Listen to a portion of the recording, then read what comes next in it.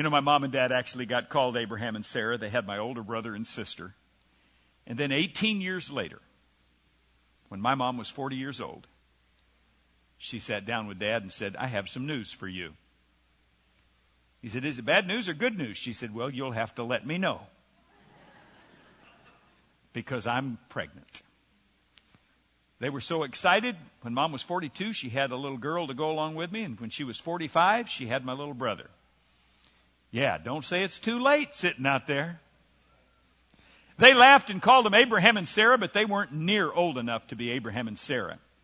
Sarah was 65 and Abraham was 75 when they were first called. And today I want to walk you through God's journey of faith with these two amazing people. Now, to pick up with it, open your stories. If you got your story with you, open up to chapter 2, which is on about page 13. If you have your Bible with you, you can open up to Genesis chapter 12, and we'll pick up there this morning. Last week, you remember that we left off with the flood.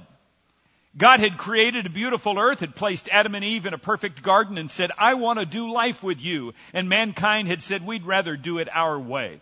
And so they chose sin. They were booted out of the garden. And before you know it, a cycle begins. In the upper story, we see God loving mankind. But the cycle in the lower story is mankind always says, I'd rather do it my way. Have you ever said that? Try saying that out loud. I'd rather do it. Boy, you say that very well. You sound professional in that. Don't tell me what to do. I'll make up my own mind. And of course, God says, trust me. I promise you. If you'll do it my way, good things will happen. And mankind continues to rebel. God washes the world clean with a flood. And out of this mass of people, they want to stay together. They build the Tower of Babel, and God says, no, no, no. Spread out and cover the earth. And out of this massive changed languages, God calls one man. Now, what's God up to? God is building a nation. In fact, that's even the title they use in the story here to describe this phase. So if God is building a nation, who is he going to start with? Let's read together. The Lord had said to Abram, go from your country, your people, and your father's household to the land I will show you. I will make you a great nation. I will bless you. I will make your name great, and you will be a blessing. I'll bless those who bless you, and whoever curses you I will curse, and all peoples on the earth will be blessed through you. Now that's a mouthful of blessings that God is placing on this one man who basically we don't know a lot about. Except the things we do know don't make him a great candidate. First off, he is 75 years old. If you were going to start to build a brand new nation and you wanted to pick a couple to start with, where would you begin? Why, that guy, he just did a triathlon and his wife is a tennis player. I mean, they're healthy and virile and they're ready to go. And God says, no, I don't think so. How about that couple over there? Lord, the ones with the walkers? Yeah, them. The ones that are in the old folks' home? Yeah, I know. But Lord, that's not the way you're supposed to pick them. How many here understand fantasy football? Is any fantasy football fans in here? My son has gotten plugged into fantasy football this year. He's on the computer. He's watching the stats. If you've never done it, the way I understand it is you get to pretend that you're an owner and you can pick from any players in the NFL in a pretend draft. That means you can pick the best quarterback, the best receivers, the best defensive players, and you put together your fantasy football team. Do you know that I don't think anybody has ever picked me in fantasy football? As far as I know, I'm not on anybody's roster. Well, there's a reason for that. They'd say, Jeff, sorry, but you would be a total loser as a fantasy football team member because you're not even in the NFL. See, what they don't know is I might join tomorrow. Next week I might decide, and who knows? You know, the Steelers might pick me up. Even the Panthers, I wouldn't have to move, could play right here in my hometown. What would you say the chances are of me getting an NFL berth mid-season would be this year? Okay, let's not go so fast here. Let's think about it at least a little bit. Some saying 0. I hear some negative numbers out there. Some saying, Jeff, that's just ridiculous. That's foolish. Okay, now you understand what it must feel like to have God be picking your fantasy football team when He says, how about Abraham and Sarah? God, they're 75 years old. What's the chance? But you see, if you read through the story, you're going to see God do it again and again and again and again. I started even to think through it, and a preacher buddy of mine had done that and started to make a list. Abraham was old. Isaac was insecure. Leah was unattractive, and Joseph was a slave. Moses was a stutterer. Gideon was fearful. Samson was proud. Rahab was a streetwalker. David had an affair, and, well, Elijah was downright suicidal. Jeremiah was depressed. Jonah was disobedient. Naomi was a widow. Mary was just a teenage girl. Martha was a worrier. Samaritan woman had multiple wives. Husbands, thank you. John the Baptist was, what should we say about John the Baptist? John the Baptist was eccentric. Peter was impulsive. Timothy was timid. Thomas was a doubter. Paul had health issues. John was a shipwrecked castaway on the Isle of Patmos, and yet God used every one of them to do amazing things. Can I get an oh yeah? You can walk all the way through the history of the Old and New Testament, and God's fantasy football team is a joke. Unless you look at the score at the end of the season.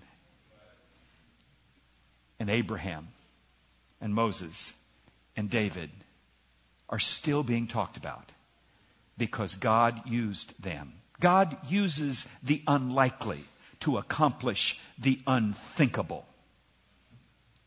So how's that working for you? Unlikely? Yeah. You're on God's roster. Did you realize that? Whether you're in this building or listening to this lesson later, you are someone God says, oh man, I would like to use you here. While Satan whispers, oh, give me a break. You? No way. And God says, oh, Yahweh, I can use you. If what? If you'll trust me. And here we come back to this word, faith. This word for standing on a firm foundation, for stepping out and saying, I completely place my weight on you, Lord. So how does it work? How do you get the kind of faith that Abraham had? Can I give you 4 steps to think through? First this, it always starts with a dream. Take out your lesson outline. It's in your bulletin there. Kind of flip it over and mark this down. I want you to think about this week. God begins with a dream or a vision to say, can you imagine this? He takes Abraham out on the porch and says, look up there. Do you see, well, out of his tent had a porch. Do you see the stars in the sky? That's how many descendants you're going to have. Imagine having a great nation. God never says it's going to be just like it is now. God always says, can you dream of something different? But the dreams get beat out of us, don't they? You get told, now don't be ridiculous. Don't be too optimistic. Don't be such a Pollyanna. Come on, be realistic. I'm so glad nobody was telling Abraham that. Because God was saying, how about you be faithful? How about you let me give you a dream of something that is bigger and more amazing than you can even imagine? But now guys, here's the challenge. Some of us wake up from a dream and we go, whew, that was something, and then go right on about our day. When God gives you that vision, that dream, that picture of what could be, what do you do next? Now here's faith. Faith is not that you say, boy, that was a wild dream. Boy, that's an amazing thought I had. Boy, me? You've got to be kidding. But then you obey the call. I love this simple line from Scripture. You see, after Abraham saw the vision, he obeyed the call. In fact, you may want to underline this in your copy of the story. The next 3 words after that little kind of poem section there I will make you a great nation. I'll bless you. I'll make your name great. And finally, all the peoples on earth will be blessed through you. Verse 4 of chapter 12. So Abraham, what's that next word? Went. Is that a big word? Would you circle that word? Why? Because it's the first verb of Abraham's faith journey. Abraham didn't fold his arms and say, okay, God, if you want to do something great with me, rock and roll. Send it my way. Knock your bad self out. Just go ahead. Bless me. But God said, Abraham, I want you to envision something amazing and wonderful. I want you to dream with me of a different kind of future. And Abraham says, wow, okay. And then God says, now go. And 3 simple words. Then Abraham went. He took a step. Occasionally my wife will leave me books. I've had books on eating your way to better health. She'll leave running and marathon and exercise books around. And I know it's not accidental. The other day I picked up a really good running book she had laying around. And I laid on the couch and I read about running. It was great. I mean, there were pictures and there were descriptions and they had some really good tips in there. And laying there on that couch, I just felt fast, you know. I felt healthy. I felt fit. So I went and got myself a burger and fries and a big chocolate shake. And I thought, this has been a good day. What's wrong with that story? Just because you dream about it, just because you read about it, just because you think about it, it's not going to change your world until you actually obey God and go. What's the Nike swoosh mean? Just do it. Just do it. God whispers to us and says, I know you dream of a great family. Somebody says, oh man, I saw that family. I'd give anything to have a family like them. They probably did.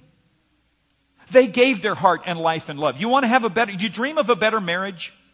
Do you dream of a stronger relationship with God? Do you dream of a more fulfilling life?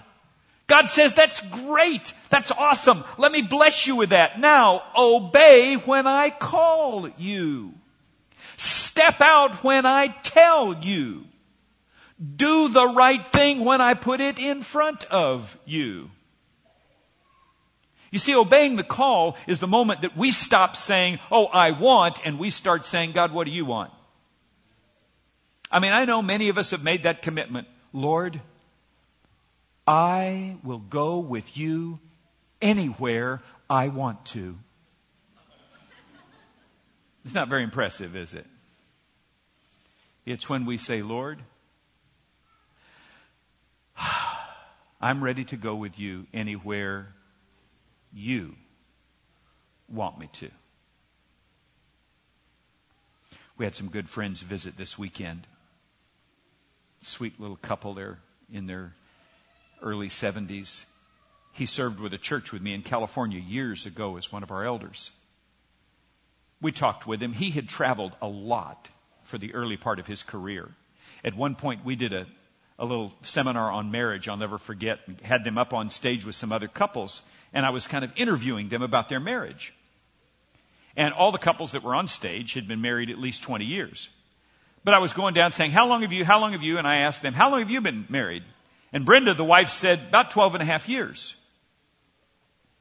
And you could feel this, because we all thought they'd been married like 24 years. And then I realized they had kids in their mid-20s. And I said, did you say 12 and a half years? He said, yeah, absolutely. But I thought, Doug said, we've been married for 25 years. Brenda said, yeah, but he's been gone for half of it. So I just count to 12 and a half. Well, when we were with them this weekend, we were reminded of that story, and Brenda said, yeah, I said, how was it when Doug finally retired and came home full time instead of traveling to Europe and traveling? They looked at one another and smiled, and she said, well, he was a little bossy. I said, well, how do you mean? She said, well, one of the first things happened when he got back. We got in the car to go someplace. I jumped in the driver's seat because, when he was gone, I always had to drive. So he got in the passenger seat. We pulled out the driveway. We're driving. We haven't even left our street yet. And he starts saying, okay, now up here, go ahead and take that right. She said, I looked over at him and I said, excuse me? He said, well, if you go right, it's quicker than if you turn left. She said, I have been driving this route for years. Okay, I know what I'm doing. She said, I thought that would kind of back him off. Half a block later, he's saying, now slow down. There's a school zone right around the corner. I said, what'd you do, Brenda? She said, I pulled over. I opened the door. I got out. I walked around and I opened his door. And I said, do you want to drive? And he said, yes, thank you. And he got out and he went around and he drove from then on. If you ever been in a car with somebody who's been trying to drive from the passenger seat, you know that frustrating feeling of saying, excuse me, am I driving or are you?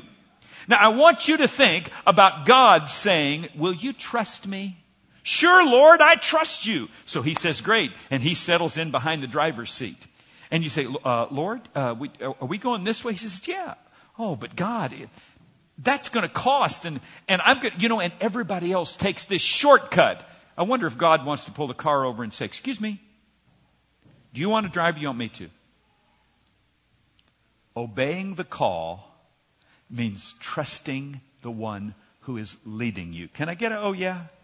In your marriage, in your finances, in your job, at school, boys and girls, it means doing the right thing because we trust the one who made right and wrong in the first place. Here I start seeing the dream and then obeying the call, and then I expect things to happen right now, and guess what? It doesn't. God tells Abraham and Sarah, they're going to build this great nation, and it doesn't happen. Now, you remember that they had to move from where they lived in the Ur of the Chaldees, which is basically by Baghdad in Iraq, all the way to Jerusalem, about 775 miles, with no GPS, probably on a camel. And once they got there, shortly after that, there is a famine there, and they end up going down to Egypt. It is 20 years later before they're actually moving towards a promise. How many of you have prayed and waited and believed for 20 or 25 years on one promise of God? That's pretty tough. Now, I've waited sometimes a year, or 2 years, 5 years. And maybe some of you are saying, Jeff, I'm still in the waiting mode. I'm still praying that my son would return, that my family would, that my mom, I don't know what it is for you, but you're in good company, because delay is not God denying. Abraham and Sarah wait. Oh, I know, after a while they say, well, we'll just do it our way, and he sleeps with Hagar, his maidservant, takes her as a wife, sure enough has a child, and God says, no, that's not the way this is going to work. I'm going to give you a child, Sarah. And she ends up laughing, and that's why Isaac is called Laughter. Once we step out and say, God, I trust you, we have to also say, and I trust your timing. Can you say that with me? I trust your... Are you a right now person? I'm a right now person. I stand in front of a microwave and say, hurry up. I'm a right now kind of person. Do you remember dial-up internet?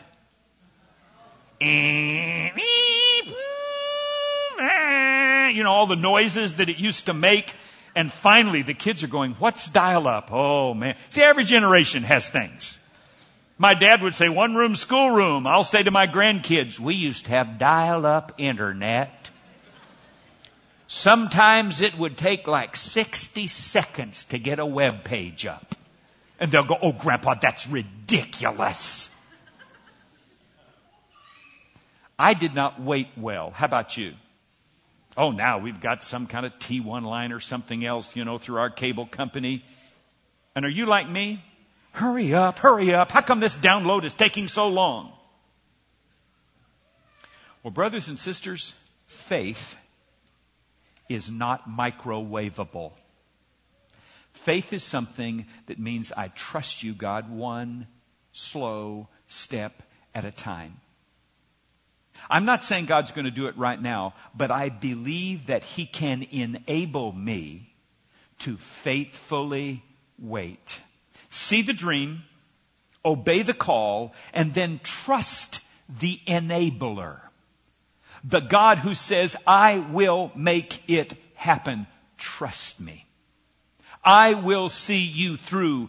Believe in me. Sarah says, here I am at this age, and God says, trust me. You know, in the middle of that chapter, in chapter 2, if you go to the next page, page 15, the writers choose to pluck a section from Romans and put it right in the middle of this chapter. I know Romans is not Genesis, but the paragraph at the bottom of page 15, listen to this. This is from Romans. Against all hope, Abraham in hope believed, and so became the father of many nations, just as it had been said to him, so shall your offspring be.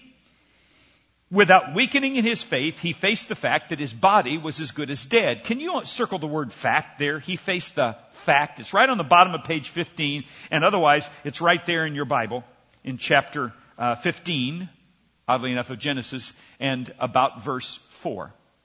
Romans chapter 4, I'll get it right yet, and verse 18. He faced the fact that his body was as good as dead. Everybody take your left hand and put it out like this and make a fist with your right hand. And I want you to say the word fact with me when I get there. Ready? He faced the fact. Now, we all believe in fact, we base our life on now let me tell you, the problem with is sometimes the Father changes the facts. The doctor says, incurable, and God says, not so. Someone says, he will never beat that addiction, and God says, you watch me.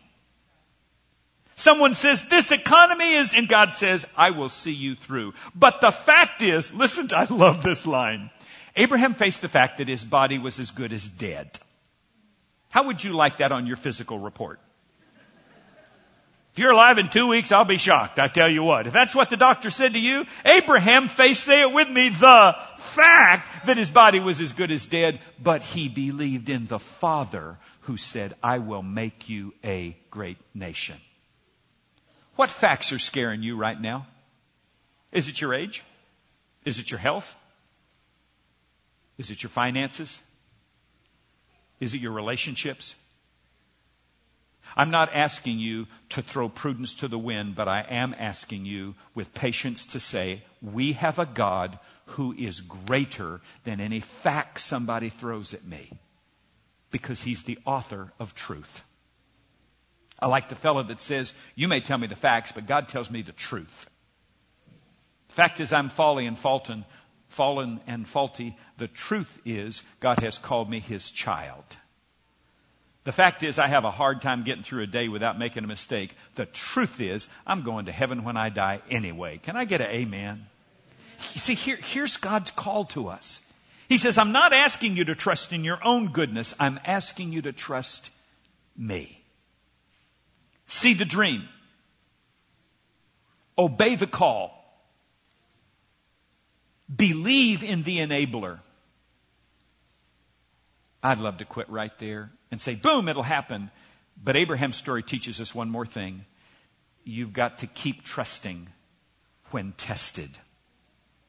Now, Abraham's test is a nuclear one. It's one I hardly even know how to talk about. The Bible says sometime later, some commentators say it's probably 15 years. That means Isaac, this wonderful little baby who was born as the grand surprise to this 100-year-old man, is a teenager. And at that moment, God says to Abraham, I want you to take your son Isaac. I don't know whether he was 15 or 20 or 25. But he was old enough to know what was going on, because they go to make a sacrifice. And the son says, Dad, we don't have a lamb. And Abraham says, God will provide. Now, testing can come in many ways. Testing can come in your marriage. Testing can come with your kids. Testing can come with relationship with your parents. We're facing testing as a church. Most of you are probably aware We've had a great year with Faith for the Future and all the monies that have been given. But you heard Jackie talk a minute ago about the needs of the missions fund. And as long as we're at it, I'll tell you the truth, we're just really wrestling with the fact that while our Faith for the Future contributions have been great, our regular contributions have been below what we had budgeted and believed God would bring us this year. In fact, we had staff salary cuts earlier in this year. And Lee told me between now and the end of the year, we would need an extra $10,000 a week for our regular contribution just to catch back up and break even. Yeah. That's huge. And some of you, I know, are giving to the best of your abilities, and bless your heart, others of you may not be giving much at all. I hope you'll take that to heart. But it's a test. Well, what do we do? Are you panicked, Jeff? Are you running and sticking your head in the sand? No. I go back and I read Abraham and Sarah. And I know this. If we trust in God and will obey the call, He will always see His people through. And the church said, He sees us through in our families, in our lives. Now, I'll level with you. When we got to this part of the story, I didn't know how to teach this because I've got 3 boys. And while there have been days where I've been frustrated, if on any one of those days, God forbid any one of them should have been in an accident, and the doctors had come and said, when the car accident happened, it completely tore up their lungs. Without somebody donating their lungs, this boy will die. I know what I would do. I know what probably virtually every dad or mom in this room would do, don't you? Take mine. But how could I ever take my child's lungs or heart? A filmmaker tried to capture this in a movie called In the Beginning, which stars Martin Landau as Abraham. So seeing as I can't preach this, let me close by letting you see what it might have felt like. The story. Abraham.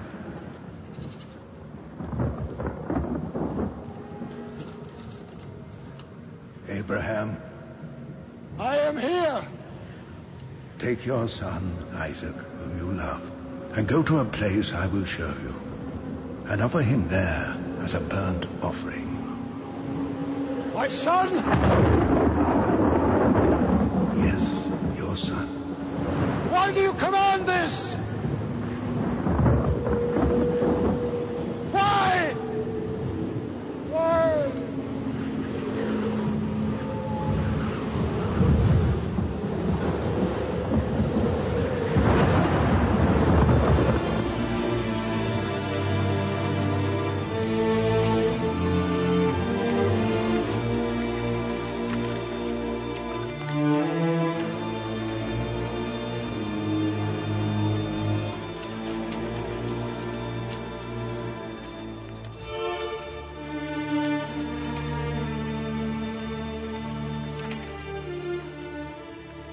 That's the place.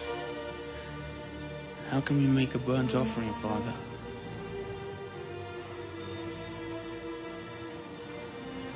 We have no lamb.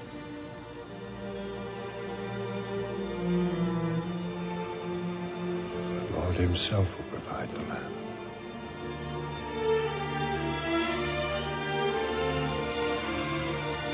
You go on up ahead.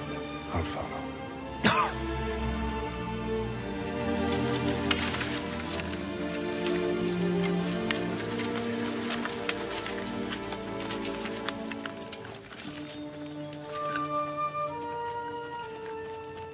You stay here.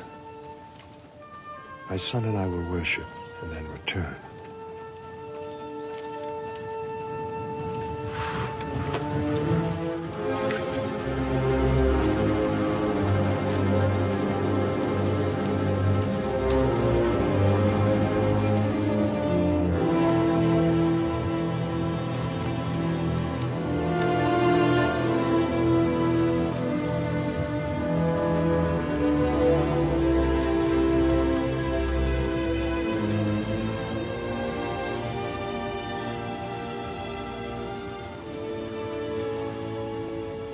There, it's done.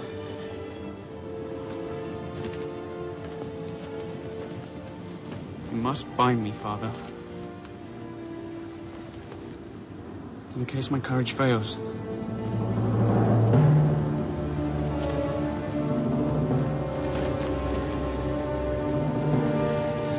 You must, Father.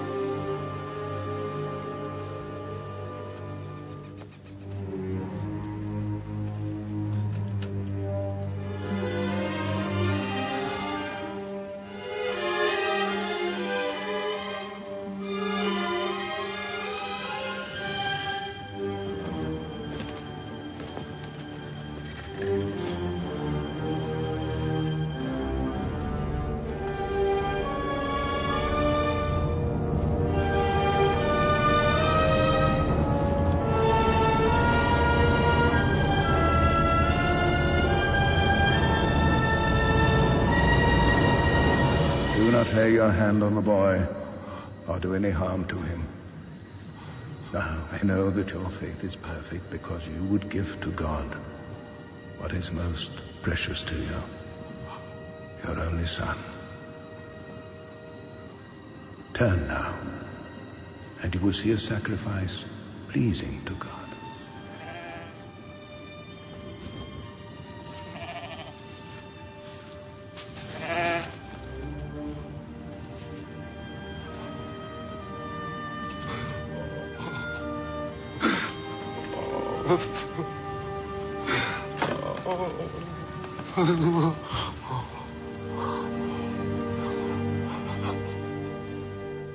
I don't know if you caught the line that you would give your only son. Does it sound familiar to you from someplace else in Scripture?